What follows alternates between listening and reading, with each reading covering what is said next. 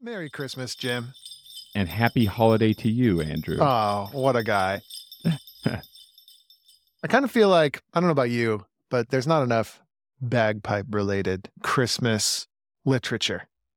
Yeah, I definitely feel that way. I've felt that every year all my life.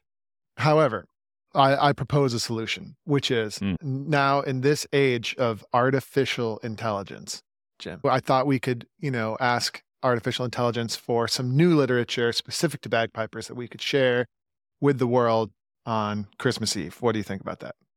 I think this is the proper application of the technology. It's about time. Absolutely. And while I feel artificial intelligence's output has been heartfelt, I also don't feel like we have to worry about artificial intelligence taking over the world anytime soon. Is that is that because of did you read ahead on what artificial intelligence provided to you? Or is that I because did. artificial intelligence reassured you that it promised it wouldn't? I had a quick scan of the script, and it's not, like I said, while heartfelt, it's not, well, I mean, we should just get into it. So, shall we? We shall. I'm gonna It's doing bring its my- best. Bless its heart. I'm going to bring up my script here. So the first one is a Highland Piping Christmas Carol. This is a play adaptation that Jim and I are going to perform. Would you like me to introduce you to the characters? Yes, let's hear about the characters. Who are we going to be dealing with here? This is surely based off of the work by the late and great Chucky Dickinson. Chucky Dickinson. Yeah, exactly. Is there any copyright issue here? I don't think so, right? I don't- So we can go ahead and just no, say no, Charles no. Dickens. I mean, Okay. I'm sure it's fine. When we get down to Doc McSeuss, it could be more of an issue. But so the first character, Eben McScrooge, a miserly Mhm. bagpipe maker. And then, interestingly, in the interest of time, we've condensed many other characters into a character called Tiny Tam, a young, optimistic apprentice. And then we have a variety of ghosts. Okay. We got Jacob McMarley. Of course, yeah. I mean, it's just, you can't have the Christmas Carol without the ghost of Jacob Marley. Yeah. So we've definitely figured out like a kind of system that the artificial intelligence is using here to make these bagpipey.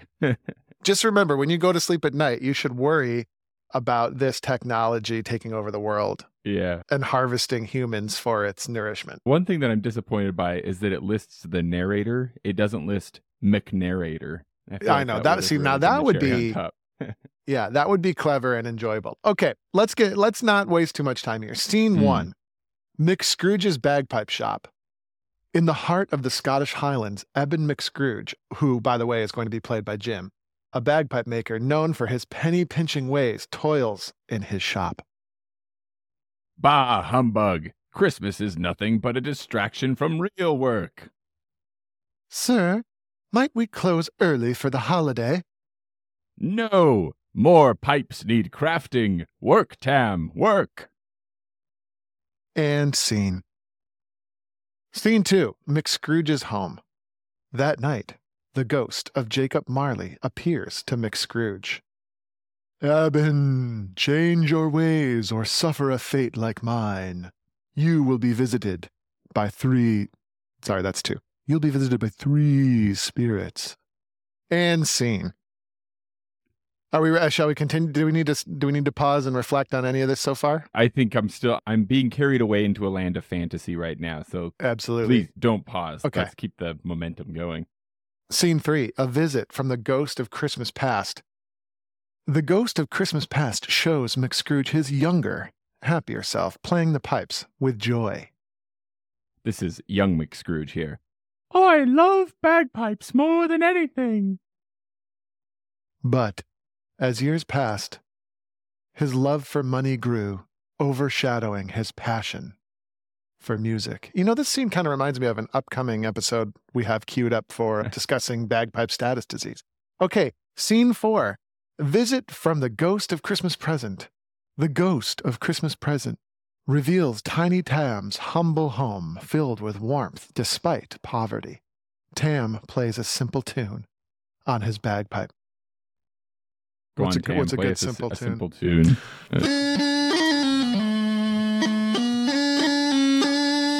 And then here I am, Tiny Tam. Let's cherish this merry day. And scene. Scene 5. Visit from the ghost of Christmas yet to come. The ghost of Christmas yet to come shows a future where McScrooge's death goes unmourned and Tiny Tam's health worsens. No, this cannot be my legacy. And scene. This is a great play. Scene 6, McScrooge's redemption. Waking on Christmas, McScrooge is transformed. I must spread the joy. I must spread joy and support my community. McScrooge generously helps the poor and Tiny Tam's family, finding happiness in giving. And scene. Scene 7, a new beginning. Narrator. Oh, that's me. The Highland community gathers, celebrating Christmas together with McScrooge at the heart.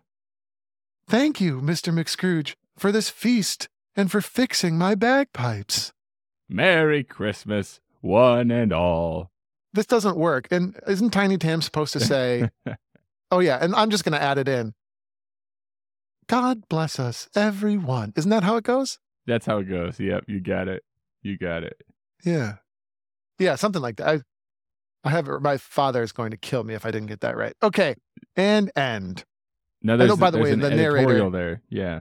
An editorial. And so, Eben McScrooge learned the true spirit of Christmas through the music and community he once took for granted.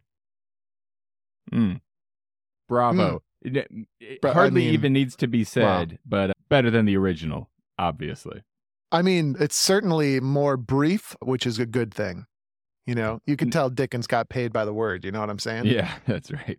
Now, the real question is, how do we get Jim Henson and co. to do a Muppets version of this version of A Christmas Carol? I don't think it should be that difficult. This is a masterpiece.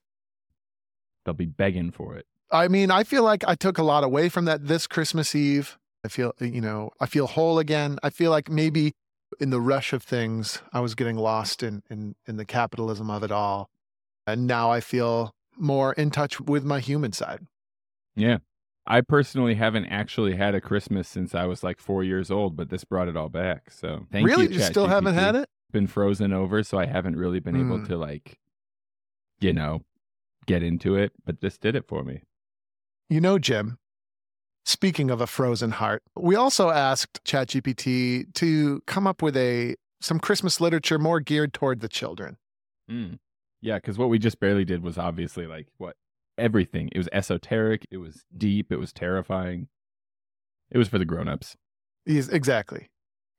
Now we have for our next trick, this doesn't really have a title. You're right. It didn't give us a title.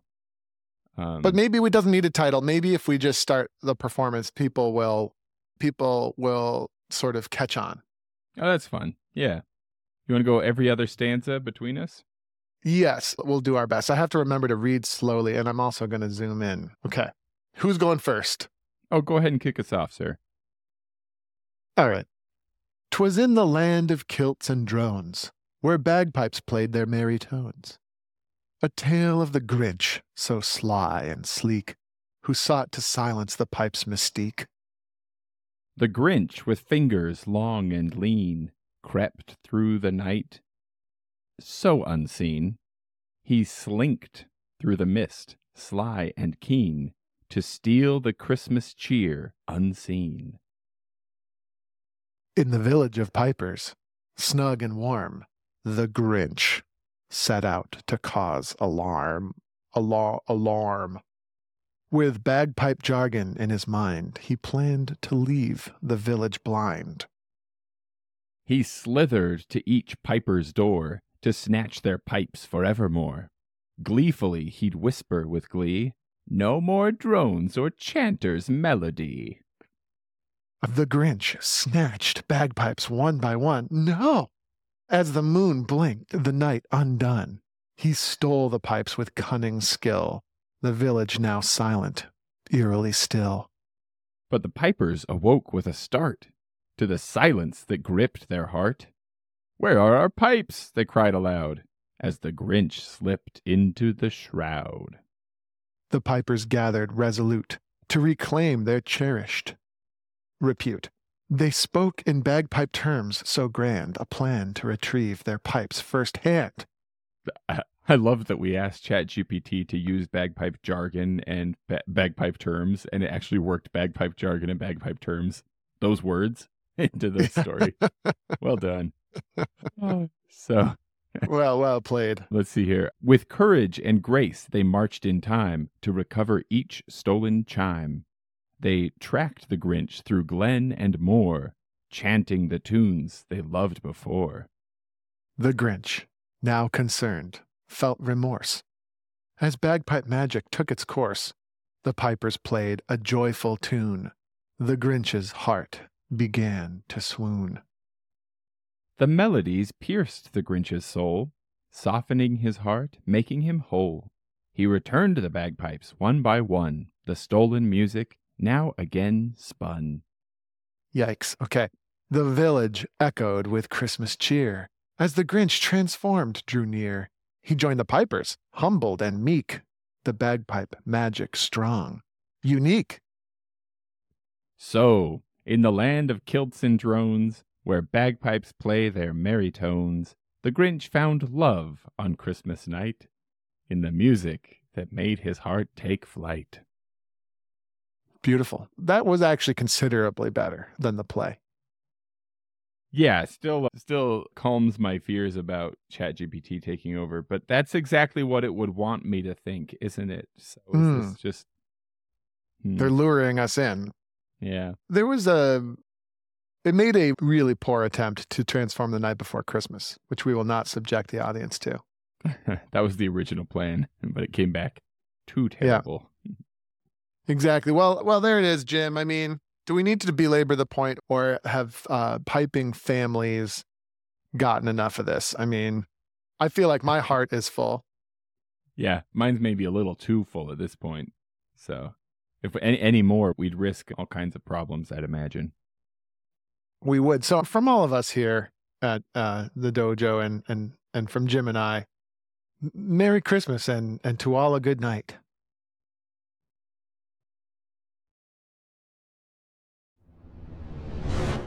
Hey everybody, Andrew Douglas here from the Piper's Dojo, and I just want to say thanks so much for listening to today's iteration of the podcast. If you enjoyed what you heard here today, it would be super helpful to us and to a lot of bagpipers out there trying to find us. If you could give us a top-notch review on whatever platform you're using to listen to this podcast, particularly Apple, iTunes, and Spotify and things like that, your review would be really, really helpful. So if you have a moment today, definitely go over there and help us out. Other than that, until we meet again on the podcast or somewhere else, thanks again for listening.